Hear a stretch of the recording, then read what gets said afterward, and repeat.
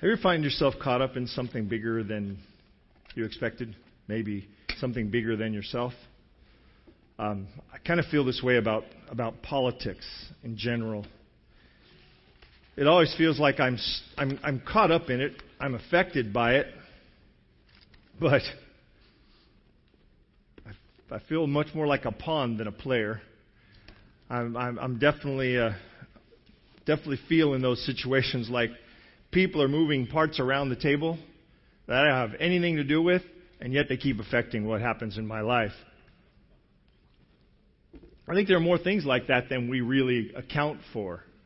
I think there are more moments when we are involved in bigger things than we think, especially when you talk about the spiritual realm.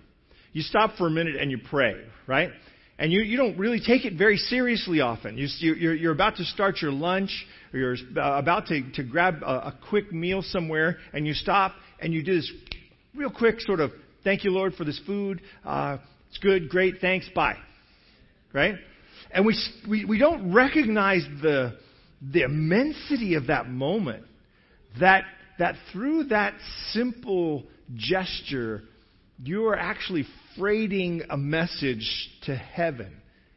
We're caught up in much bigger things often than we regularly consider. There's an African proverb that says, when the elephants fight, the grass loses. There are big things going on. When the elephants fight, the grass loses. And I feel like most of the time, in most of these things, we're the grass. And the elephants are out there at it.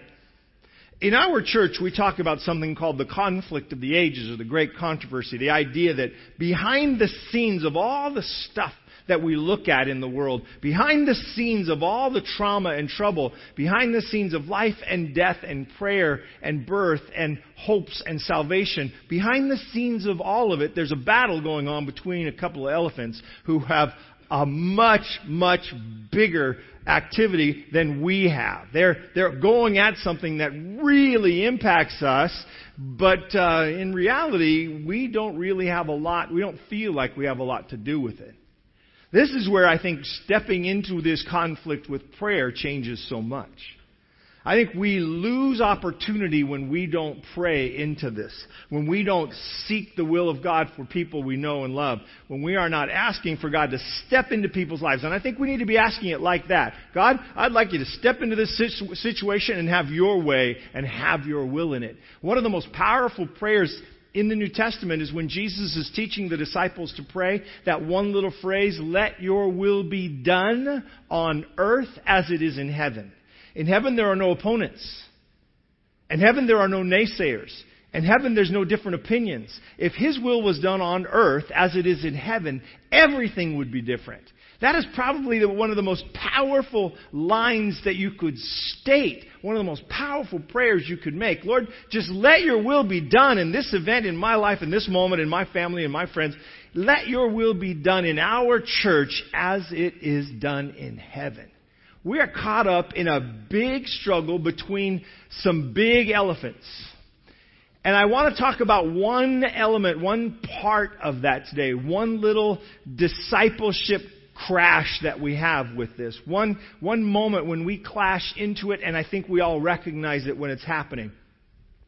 When we face and struggle and battle with sin, with temptation, we need to recognize that we're engaged in this battle where the elephants are fighting and we're the grass.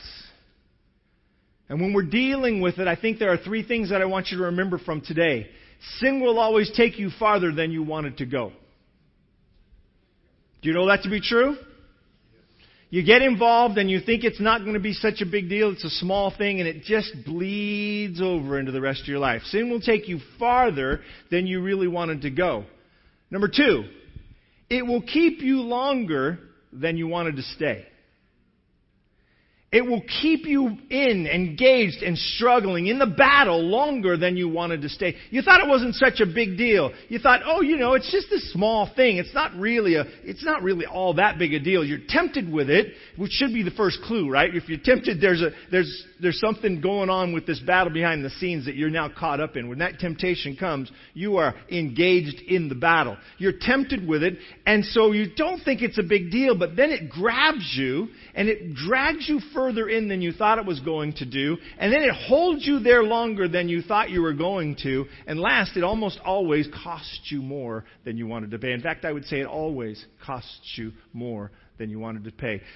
Sin will take you further than you wanted to go. It will keep you there longer than you wanted to stay, and it will cost you more than you wanted to pay.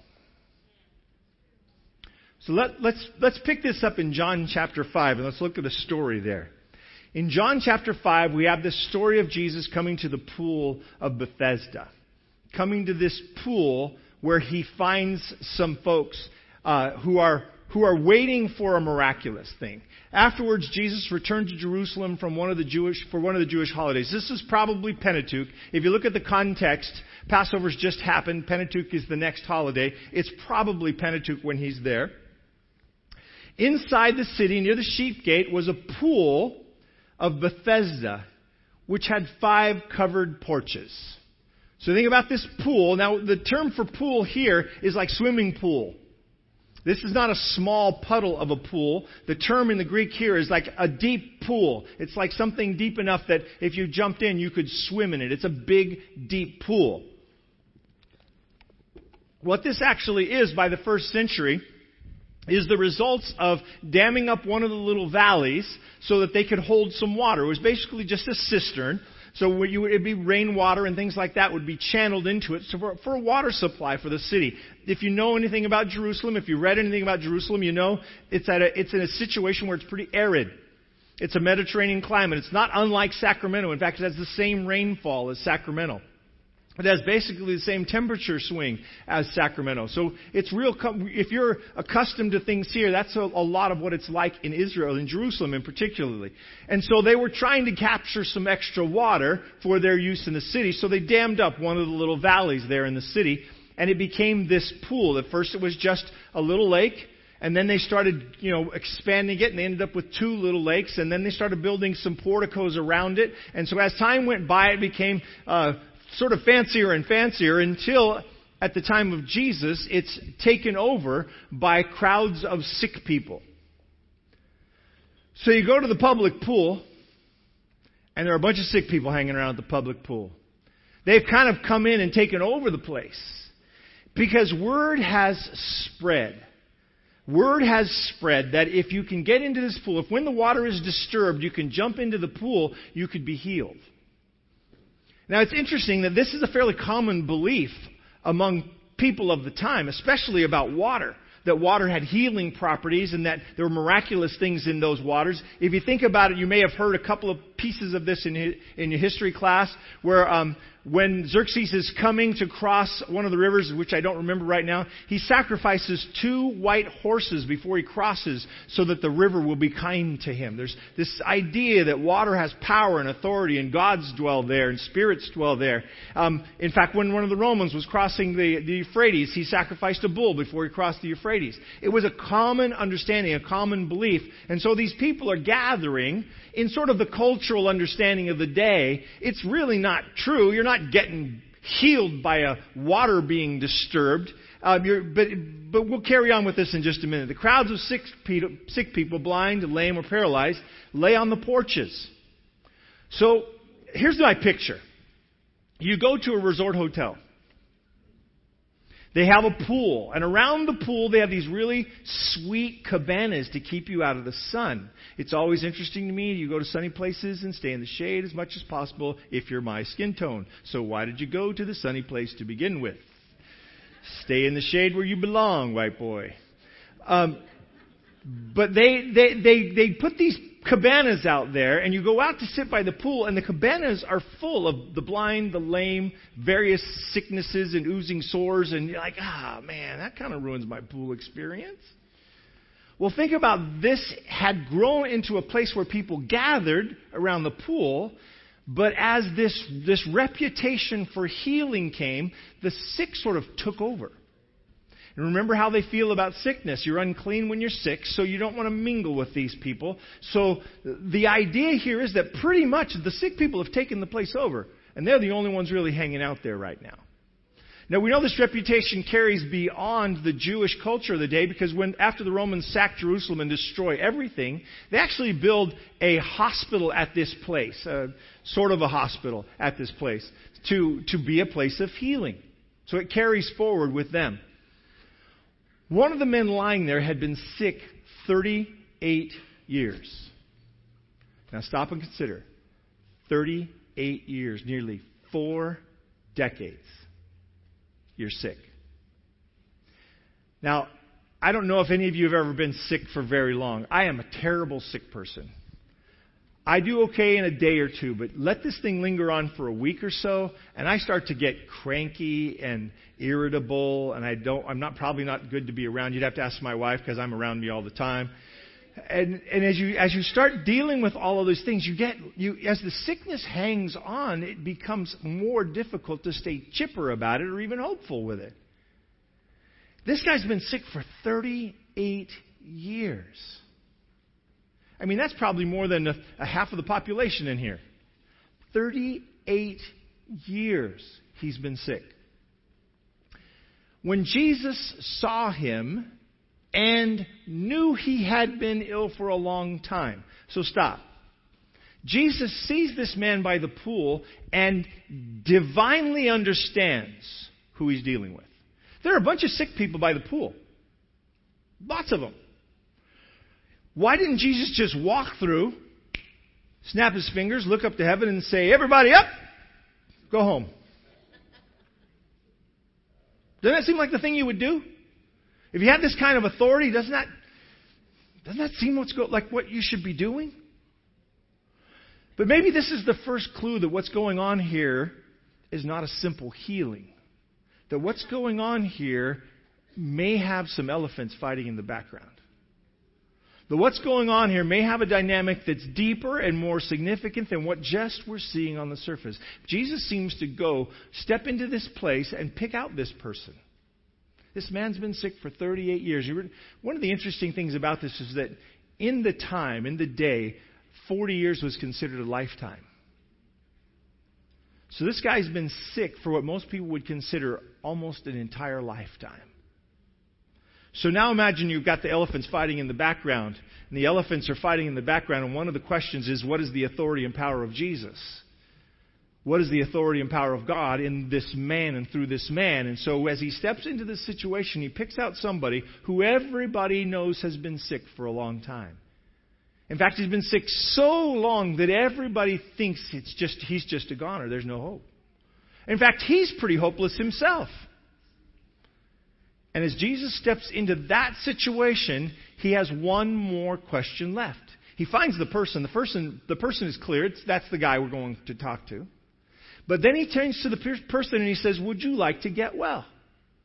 Now, I've often looked at this and thought, what a dumb question. Have you ever done that? I don't know if you guys talk to your Bible like I do.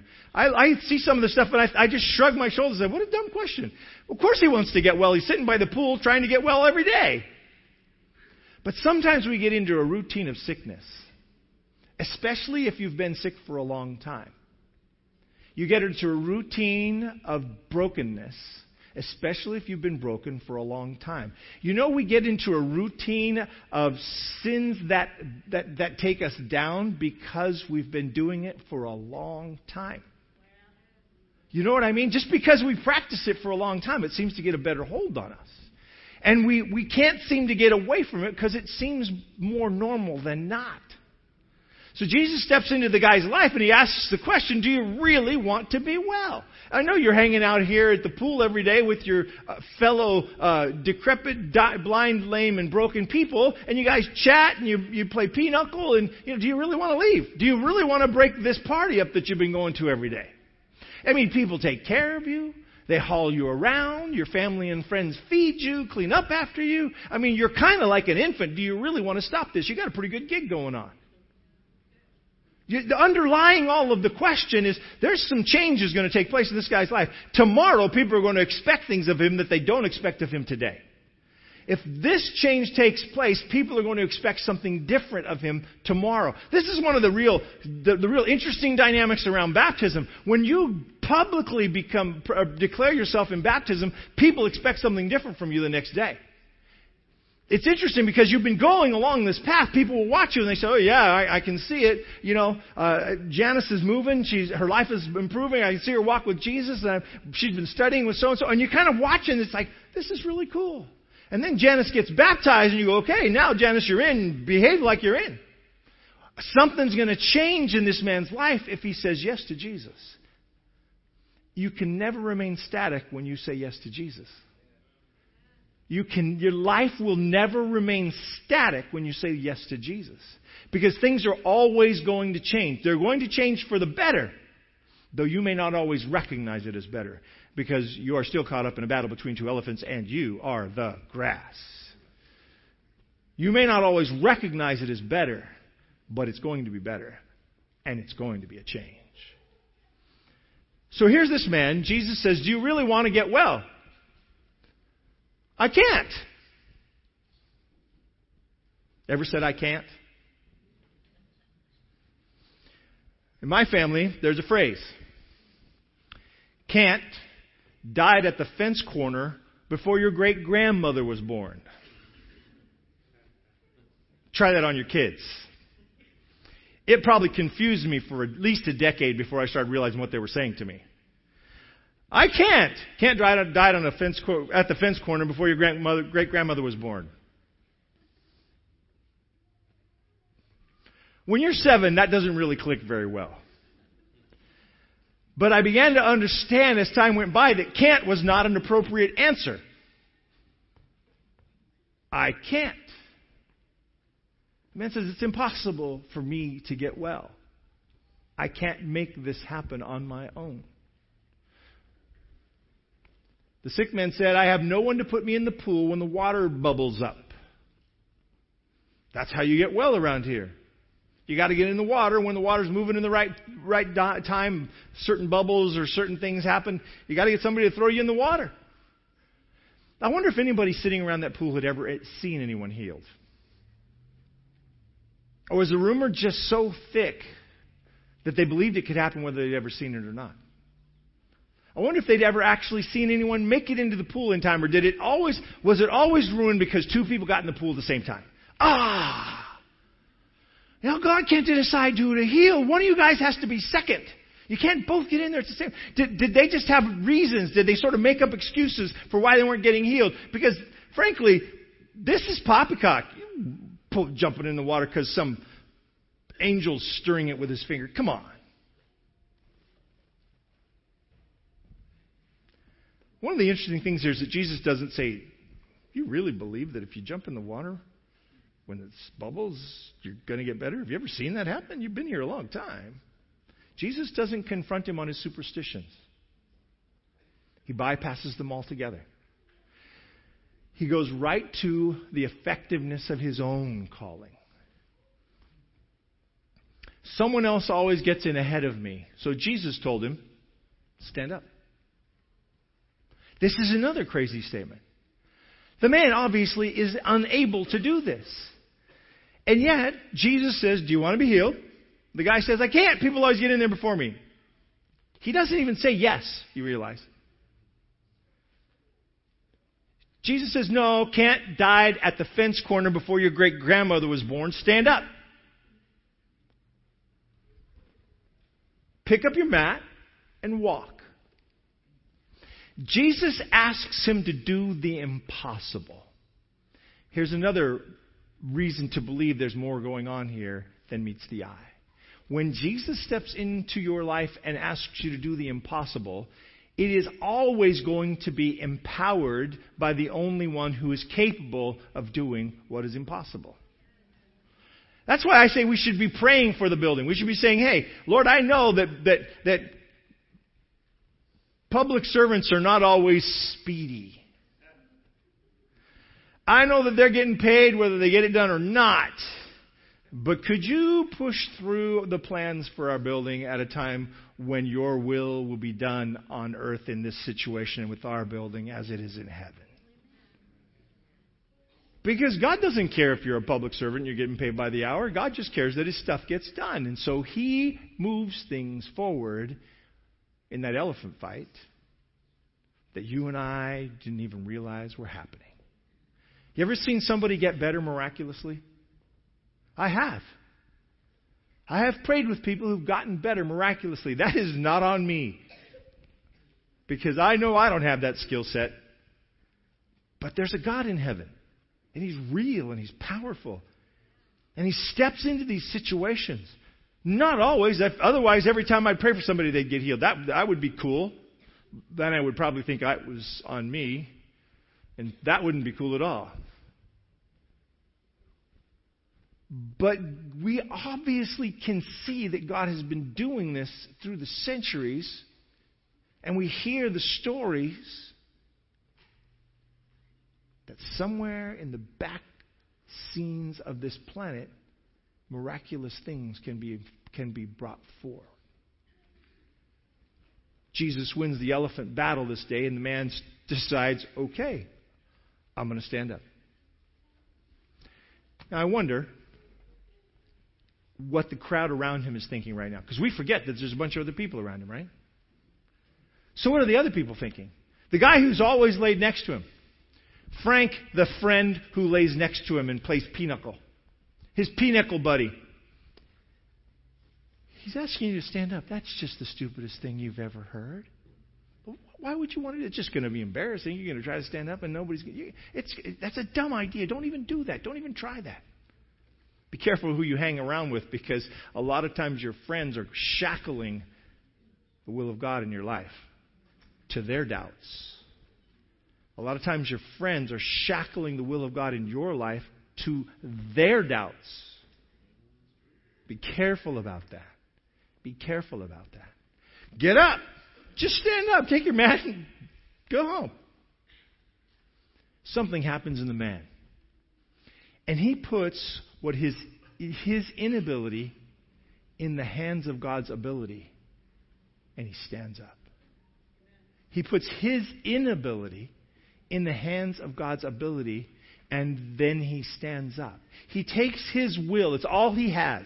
His desire, his will, his interest in being healed. He puts his will into the hands of God, and he stands up. Really. Seriously. That's what happened. That is still what happens. That is still what happens. The weak, the broken, the lame, all of us join that tiny little bit of ourselves that is a will to do something different, to have a different walk, to change the future, to be different tomorrow than I am today. And we take that little bit of our brokenness, our inability, the recognition we have that we can't do this, and we take that little bit of our inability and we by our will decide to engage God with it, and we place it in His hand, and we stand up. And crazy, miraculous things happen in your life. You don't recognize them because you don't see the miraculous in your own life. You know you have overcome sins in your life over the past decades that you probably didn't think you could. And you probably couldn't. Except that you put that little bit of your inability in the hands of His ability, and with your will united with Him, you stood up. You get what I'm saying? He rolled up his sleeping mat, and he began walking. I love the understatement of Scripture. Scripture does this all the time. The man stood up. He didn't yell, yippee. He didn't smile. He stoically rolled up his mat, tucked it under his arm, tipped his derby hat, and walked off. Isn't that the picture you get from this? Always understated. These things are always understated. We have only one or two places where the Bible says what I think happens every time. There's one where Peter and John are going into the temple and they meet the man. They say, silver and gold have I none, but such as I have I give unto you. Arise and walk. The Bible then says, leaping and jumping and praising God, they went into the temple together. I think that's what happens every single time. Leaping and jumping and praising God. He tucked his mat under his arm and went home. Bouncing through the streets, people couldn't believe it. What's wrong with you? Well, do you know who I am? 38 years I've laid there playing pinochle next to Frank. And today Jesus said, get up, and I went up, and here I am. And bouncing along all the way home. Making such a scene that if you read the rest of the story, you find the Pharisees and scribes grab this guy and say, hey, what are you doing? You're carrying that mat on the Sabbath. And why are you so happy anyway? You're not supposed to be happy today. I think you were doing your delight on my holy day. Stop it. That's kind of what's going on with the rest of the story. You see, when the miraculous and powerful move of God comes on and He wins, and when He pushes back, the devil always pushes back against Him. And so this conflict goes on, and this man's caught up in it over the next few verses. I'm skipping some. The man did not know that it was Jesus who had talked to him. Because they were asking, who did this? Who did this? Who told you to roll up your mat? What are you doing? Settle down. Quit bouncing around. Quit praising God. You're disturbing the peace. The man didn't know. Because Jesus had just disappeared into the crowd. Afterward, Jesus found him in the temple. I love this too. Where did He find him? In the temple. When the man had encountered God, he wanted to worship God. The move of God in his life brought forth worship. So where did he go? He went to worship. He went to the temple. He went praising God. He didn't actually go home. I don't know if he still got his mat under his arm or if the Pharisee took it away from him. But he is now in the temple. In his rags, in his bummer clothes, he went to church. Man, you cannot put a clothing standard on church, because this guy doesn't get in if you put a clothing standard on, because he's not wearing the clothes for church. You know, we the converted put the clothing standard of the converted on the person who's coming to find out if Jesus actually exists here, and we really need to stop that. We really need to recognize, man, if this guy walks in, he has to feel like he's welcome. He comes rolling into the temple, and Jesus finds him in the temple. And this is the last piece I want to share with you. Now you are well, Jesus says. So stop sinning, or something even worse may happen to you. Apparently, this illness that this man had been suffering was a result of some choice that he had been making. Something he did, something that had happened in his life, put him in this situation. Jesus never confronts the sin at the beginning. He doesn't say, well, you're here because of X, Y, and Z, dummy. If you hadn't done that, you wouldn't be here. He doesn't do what people do. People say to the person in the hospital with lung cancer, you know, if you hadn't been smoking for the last 35 years, you wouldn't be here. Not helpful. Not helpful. Jesus doesn't act in that, doesn't step into that. But on the other end, when the man's life has opportunity to be transformed for the rest of his life, Jesus says, you need to change the direction you're going, because the direction you're going puts you beside that pool down there. Stop sinning. You see, when this guy started, he didn't realize that sin would take him further than he wanted to go, keep him there longer than he wanted to stay, and cost him so much more than he wanted to pay. When he started, whatever this was, and, you know, pick your favorite. When he started, whatever it was that put him beside that pool, he never realized that it was going to take him further than he wanted to go, cost him more than keep him longer than he wanted to stay, cost him so much more than he wanted to pay. 38 years of his life. Jesus says that what you did before brought you to this point. Don't allow your life to be crippled by that anymore. Change the direction of your life. So here's the meat of the thing for us. There is this struggle. There is this battle. There is temptation in all of our lives. You know you have it. I know I have it. All of our lives, we all battle with temptation. The battle is bigger than us. But we're not in it alone. One of these elephants is actually fighting for the grass. One of these elephants is actually on our side. One of these elephants is saying, if you are tempted, I'm there for you. You don't have to be in this. I can help you out with this. I can get you past whatever it is. And I know if we're talking about a temptation that you've been dealing with for 38 years, if you've been struggling with one thing for the long period of your life, and it could be dishonesty, it could be habitual practices that you know are wrong. Who knows where it is? Who knows what it is? You do. I don't. God does.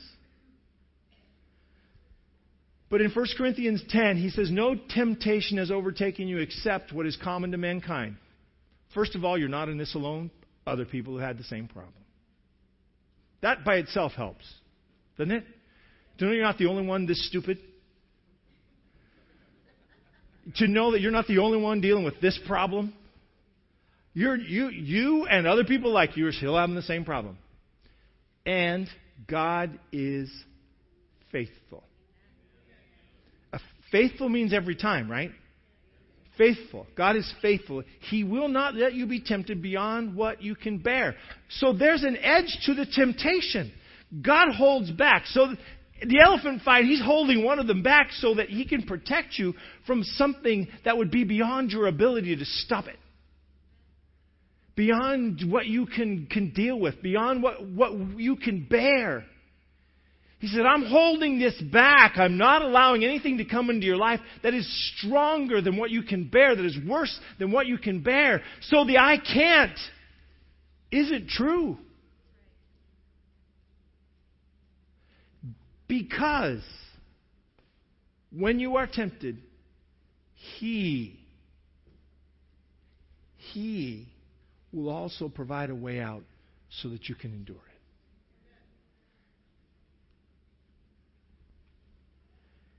As he slams into the other elephant, he makes a path for you to escape. As the conflict is going on between good and evil, between God and Satan, the battle is over every single heart on the planet, yours and mine. And as that battle continues over our hearts, and we find ourselves facing that temptation, maybe one that's won against us again and again and again, and for the last decade we kept bumping into it. And now finally, He steps into it and says, I got you. You are covered by my grace. I hold you in my hand of mercy. Let me help you walk through this. We have a real mixed understanding of the problem of sin. We make everything about us. If we recognize the problem of sin that God is dealing with in our lives, is His attempt to rescue us from the pain that choice brings. That's what He's doing. He's trying to rescue us from the pain that He knows comes with it. So it was how often I would have gathered you under my wings to protect you from whatever came. How often I would have gathered you like a hen gathers her chicks to bless you and protect you and keep the things that are out there from destroying and tearing up your life. Because sin will take you further than you want to go. It'll keep you there longer than you want to stay. And it'll cost you more than you want to pay. Where temptation is strongest, the authority and power of God is most powerful, most available to everyone and anyone.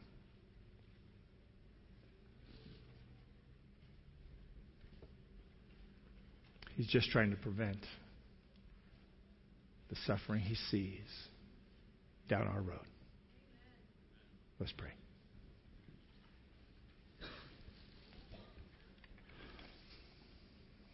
Father in heaven,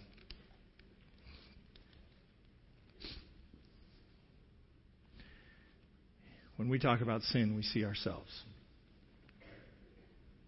When we talk about the temptation and the struggle, we recognize ourselves.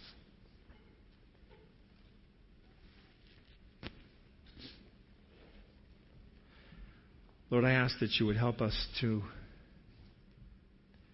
see in this battle that you're willing to fight for us.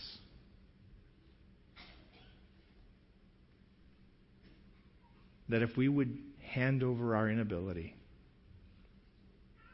to be matched with your ability, you could do great things with things that are just tearing us up right now. We pray that as followers and disciples of Jesus, we might each one tomorrow look more like Jesus than we do today. In your name we pray. Amen.